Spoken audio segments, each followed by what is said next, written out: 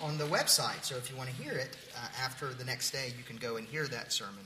But next week we'll be dealing with He descended into hell and what all that means.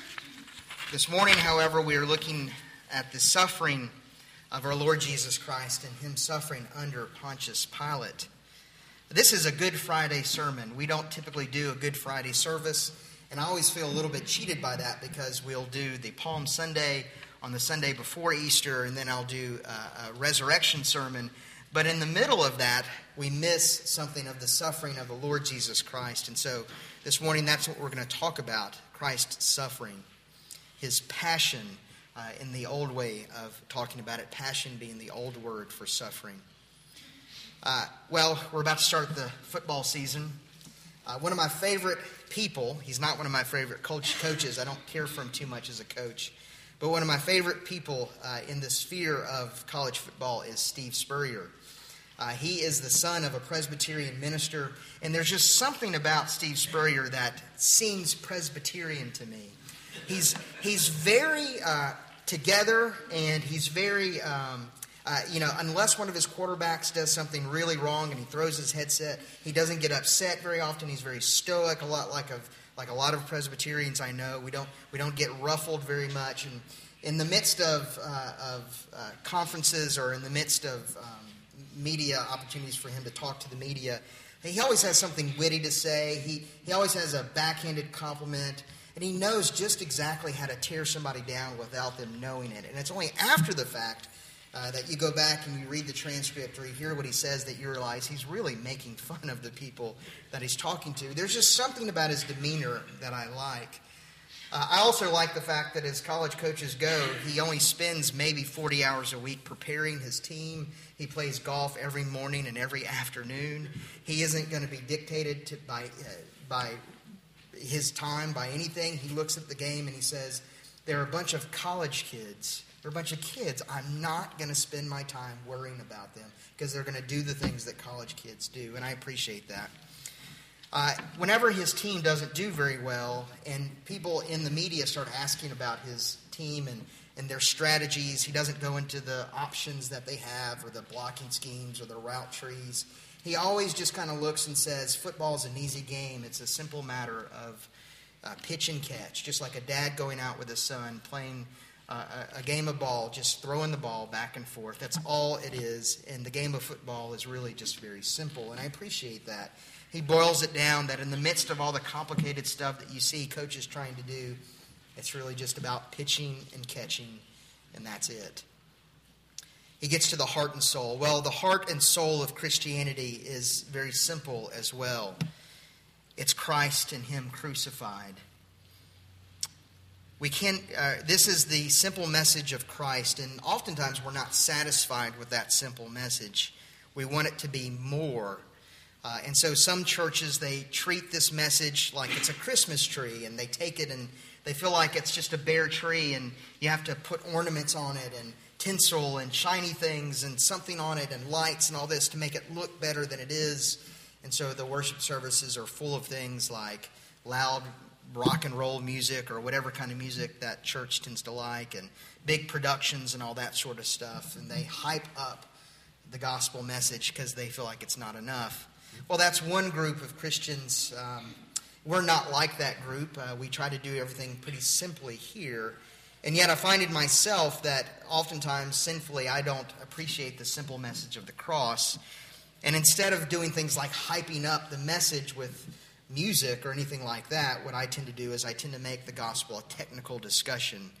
And unless you can rise to this level of theology or a certain level of theology, then you don't really understand the message. Well, honestly, the gospel is very simple. It's about God Himself dying and suffering for the sake of His people. And we need to understand this message.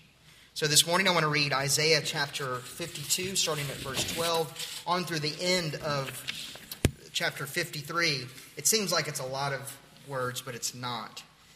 And very clearly, 700 years before Christ, this is the message that Paul gave to Isaiah to proclaim to Israel. Hear God's good and kind word this morning. Behold, my servant shall act wisely. He shall be high and lifted up and shall be exalted. As many were astonished at you, his appearance was so marred beyond human semblance, and his form beyond that of the children of mankind. So shall he sprinkle many nations. Kings shall shut their mouths because of him. For that which has not been told them they see, and that which they have not heard they understand. Who has believed what they heard from us, and to whom has the arm of the Lord been revealed? For he grew up before him like a plant, and like a root out of dry ground. He had no form or majesty that we should look at him, and no beauty that we should desire him. He was despised and rejected by men, a man of sorrows and acquainted with grief, and as one from whom men hide their faces. He was despised, and we esteemed him not. Surely he has borne our griefs and carried our sorrows, yet we esteemed him stricken, smitten by God, and afflicted. But he was wounded for our transgressions. He was crushed for our iniquities. Upon him was the chastisement that brought us peace. And with his stripes we are healed. We all like sheep have gone astray. We have turned every one to his own way, and the Lord has laid on him the iniquity of us all. He was oppressed and he was afflicted, yet he opened not his mouth. Like a lamb that is led to the slaughter, and like a sheep that is before its shearers is silent, so he opened not his mouth. By oppression and judgment he was taken away. And as for his generation, who considered that he was cut off from the land of the living, stricken for the transgressions of my people. And they made his grave with the wicked, and with a rich man in his death, although he had done no violence, and there was no deceit in his mouth. Yet it was the will of the Lord to crush him. He has put him to grief. When his soul makes an offering for sin, he shall see his offspring. He shall prolong his days. The will of the Lord shall prosper his hand. Out of the anguish of his soul he shall see and be satisfied. By his knowledge shall the righteous one, my servant, make many to be accounted righteous, and he shall bear their iniquities. Therefore I will divide him a portion with the many, and he shall divide the spoil with the strong, because he poured out his soul to death and was numbered with the transgressors. Yet he bore the sin of many and makes intercession for the transgressors. Let's pray and ask for the Lord's help in understanding this passage. Pray with me. Great God and Father, we thank you for giving us this word. That centuries before your Son was born of the Virgin and lived the life that he lived of suffering and went to the cross for our sakes, you proclaimed to your people this message that he would come, that he would live, that he would suffer, and that he would die. And yet thousands upon thousands and millions upon millions of Jews rejected this one that you spoke of.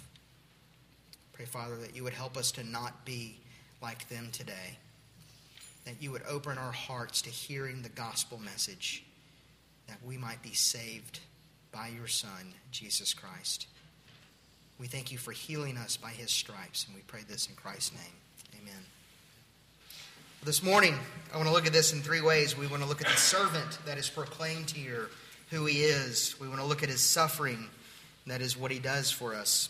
And then thirdly, his success, how good he did. First of all, the servant, who he is. The book of Isaiah is a fairly complicated book. I read a few articles this week talking about the structure of the book of Isaiah, and its structure is mind-boggling. That Isaiah was a masterful servant of the Lord, a masterful servant, and he wrote this intricate book, all of it to proclaim the glory of God. And he begins in chapters 1 through 5, basically laying out the sins of the people of Israel. And in some of the harshest language in all of the scriptures, he tells us what their sin deserves. He says all of the men are going to be killed, all the men of Israel are going to be killed, and all the women in their beauty, they're going to have human feces cover them. Drastic stuff. It's actually fun and exciting stuff to read, and I wish we would read it more because it would hold our attention. Anytime you say human feces from the pulpit, everybody kind of goes, wow, okay, it's going to be that kind of sermon. All right, I'm paying attention. Well, that's in the first few chapters of Isaiah. And then Isaiah chapter 6, you get this incredible vision that God himself on his temple, and we know him as the second person of the Trinity, pre-incarnate Jesus Christ. We're told by John in John chapter 12 that Isaiah saw Jesus and he proclaimed him to us. In Isaiah chapter 6, Isaiah meets Jesus Christ in his pre-incarnate body before he's born.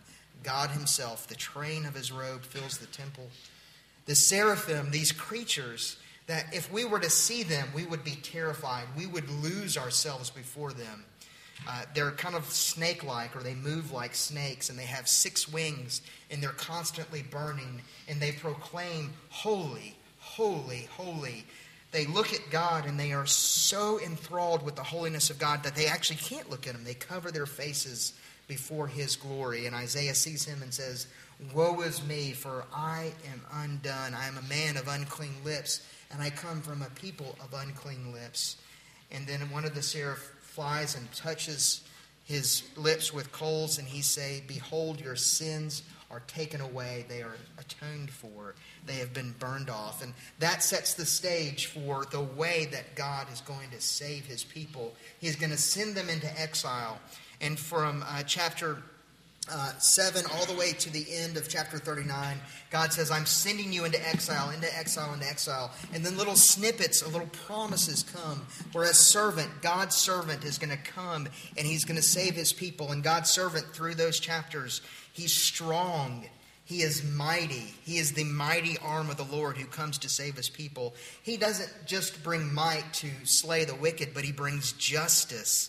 That for those that are poor and oppressed, he brings justice into the world. He makes sure that all the wrongs are righted. And he does this in righteousness. And you have this incredible picture of a strong servant and of a just servant. And then you also see that he's obedient to God, that he does all things perfectly.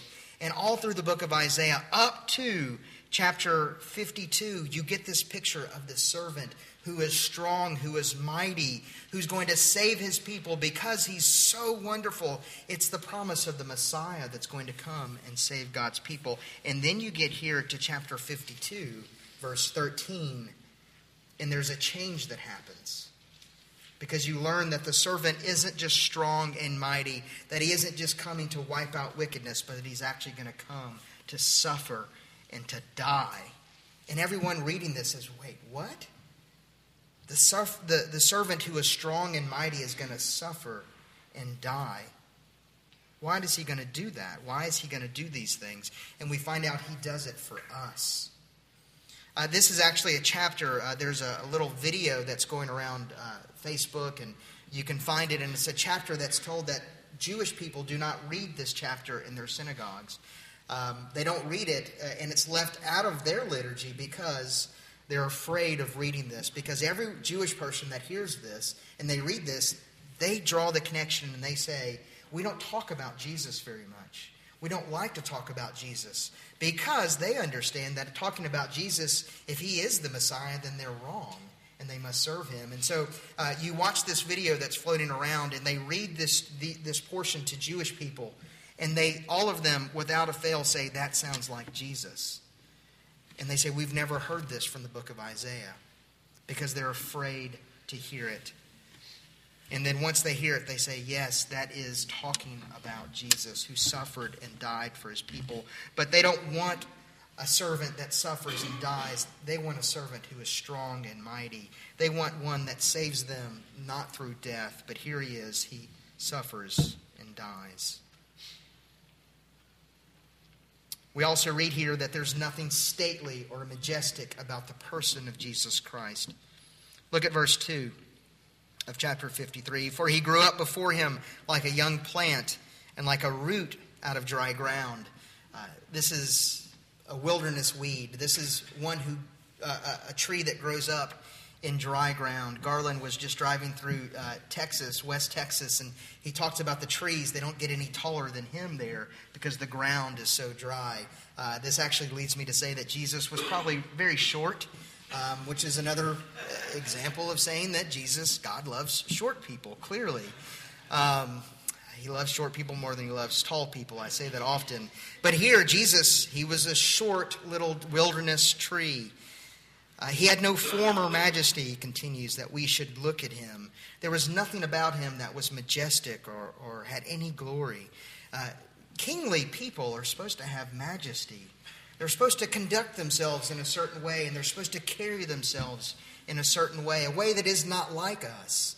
And we like that about kingly people, that they're not like us. But here, God says, no, the servant is going to come, and he's not going to have any majesty. He won't carry himself in the way that kings do. He won't separate himself, and instead he's going to identify with his people. So he has the wrong birth. I want you to note these three things that he has. First of all, he grows up like a young plant, like a root out of dry ground, the wrong birth. And Christ was born in a manger among the animals, not like a king. He had the wrong look. He had no form or majesty. He was a pauper and not a prince. He was a poor man and not a king. And then thirdly, he had the wrong plight. He was despised and rejected by men. A man of sorrows. Oh, what a name. He was acquainted with grief. And he was one as one from whom men hide their faces. When a dignitary comes to town, we don't have many dignitaries come here to Clinton, but not that long ago, Bill Cassidy came, didn't he? Well, about the best dignitary that we can get. A state representative comes, and he has a town hall meeting here. And guess what? People showed up to see this man. Well, Jesus Christ showed up, and no one wanted to see him because he was a man of sorrow and acquainted with grief. He couldn't possibly be the Christ. Over and over in Christ's life, whenever he would go and speak, people would look at him and say, he's from Galilee. Yuck! Nothing good can come from Nazareth or from Galilee. Even his closest friends thought that about him. And this is just a reminder to us who the servant is. And our faith is not in the advice that he gave. Our hope is in this person, the promised one. God sent us his Son as a servant. And our hope again is in a person, not in advice. Our hope is not in what we do. Our hope is not in us being good. Our hope is in Christ. And that's good news for us. So that's the first thing I want you to see, that Christ is the servant, and we see who he is, the servant of the Lord. Secondly, I want you to see his suffering, what he does. You see all through these verses, the servant does three things. Look at 52:13 with me. Behold, my servant shall act wisely. That's a simple way of saying that he's going to be wise, he's going to be good. It's another way of saying that he's going to live righteously. The servant of the Lord is going to come and live perfectly. That's the first thing he does. Secondly, we see that he's going to passively be rejected by men. Look at 3 and 4 of chapter 53 again. He was despised and rejected by men. And at the end of that, he was despised and we esteemed him not. And then he turned to verse 4. Surely he has borne our griefs and carried away our sorrow. Yet we esteemed him stricken by God and smitten and afflicted. So we see here that he's going to be rejected by men and by God. And then thirdly, he's going to bear our sins and our punishment. Look at chapter 53, verses 5 and 6. But he was wounded for our transgressions. He was crushed for our iniquities. Upon him was the chastisement that brought us peace. And with his stripes we are healed. All we like sheep have gone astray, and we have turned every one to his own way. And the Lord has laid upon him the iniquity of us all. He's going to act wisely. He's going to be rejected by men and God, and then he's going to bear our sins and our punishment. Let me give you a word here, a technical word, and I know you're about to say, but you said this was simple, and I want to introduce something to you that is hard to hear, hard to say, but it's something I want you to carry with you because it is the gospel. It's this little phrase that what Christ came to do, theologians called penal substitutionary atonement, right? Penal substitutionary atonement. That Christ came as a sacrifice to take the punishment. That's that word penal, the punishment. To substitute, be in our place in the atonement the punishment that we deserve to turn away the wrath of God. This is the clear teaching of the Scriptures from beginning to end. In Genesis chapter 3, Adam and Eve sin. And God says, if you sin, you will die. And yet there is God having a conversation with two people that deserve death. And in the midst of that chapter, God promises that they will be saved by one man who's going to come forth and is going to ultimately kill the serpent for them. And then later on in the chapter, what God does is he takes an innocent animal, he slaughters it, and he sheds the blood of an animal for his people. And he covers Adam and Eve in the skins of another. They have to be covered. Maybe that's the phrase that we understand, that we use all the time. I've got you covered. If you owe a debt, if you go to lunch and someone says, I'm going to pay for you, I've got you covered.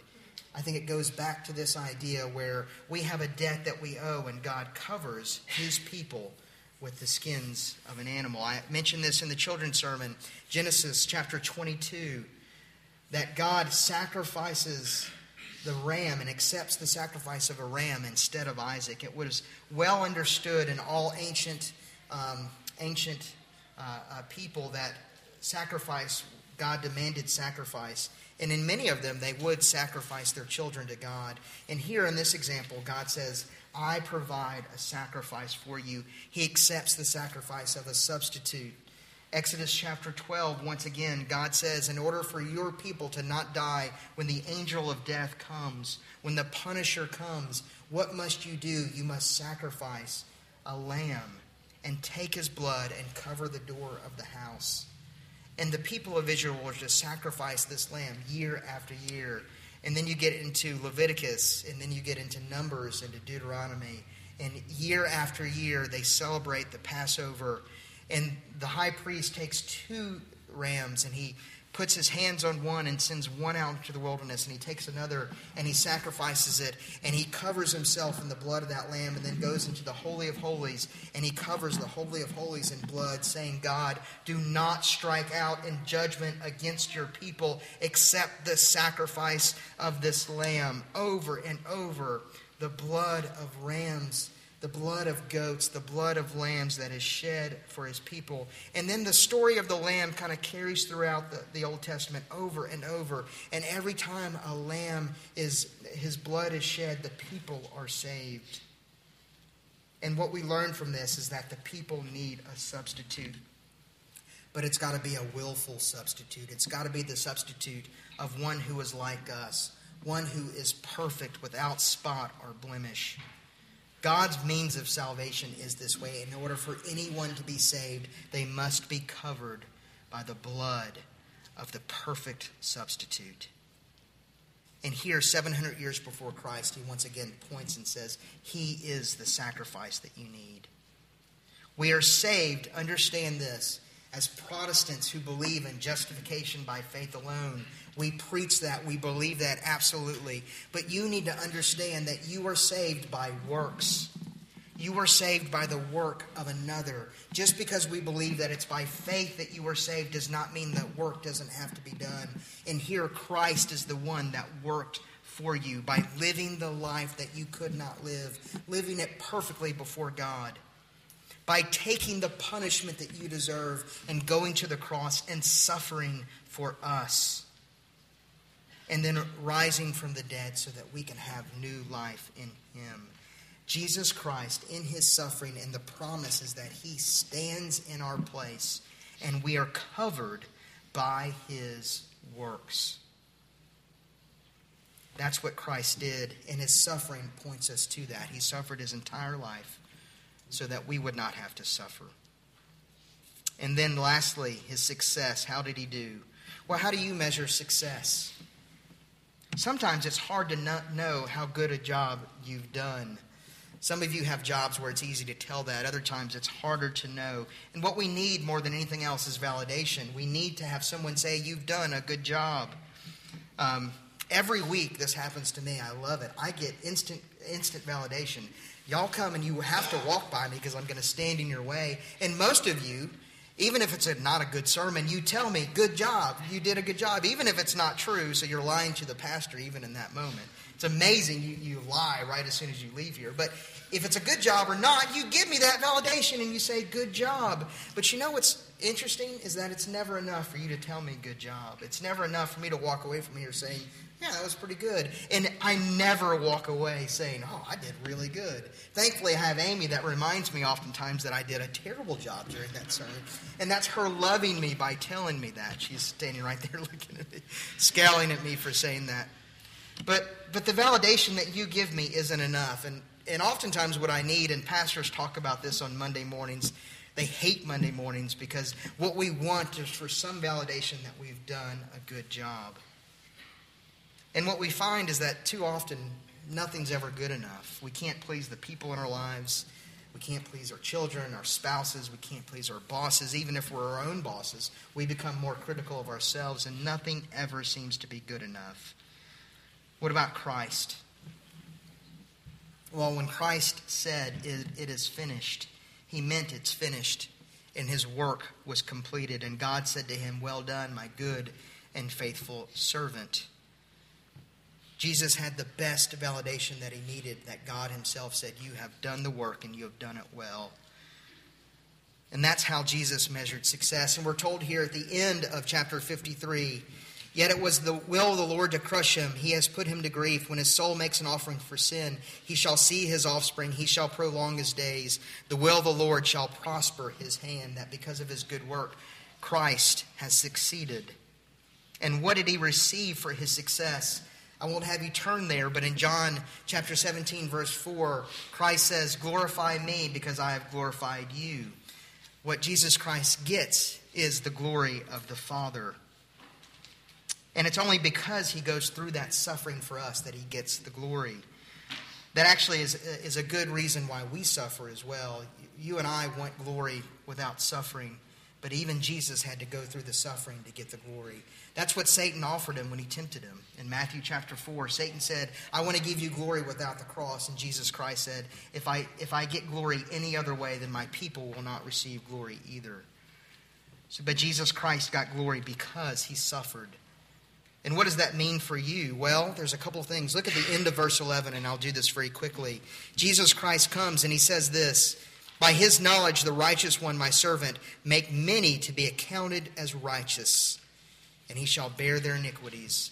Even here in Isaiah, we get this language of accounting. If you need a good accountant, you can go see Mr. Clyde. He can explain this language to you, that because Christ has died for you, you are accounted as righteous and good before God. You are credited with his righteousness.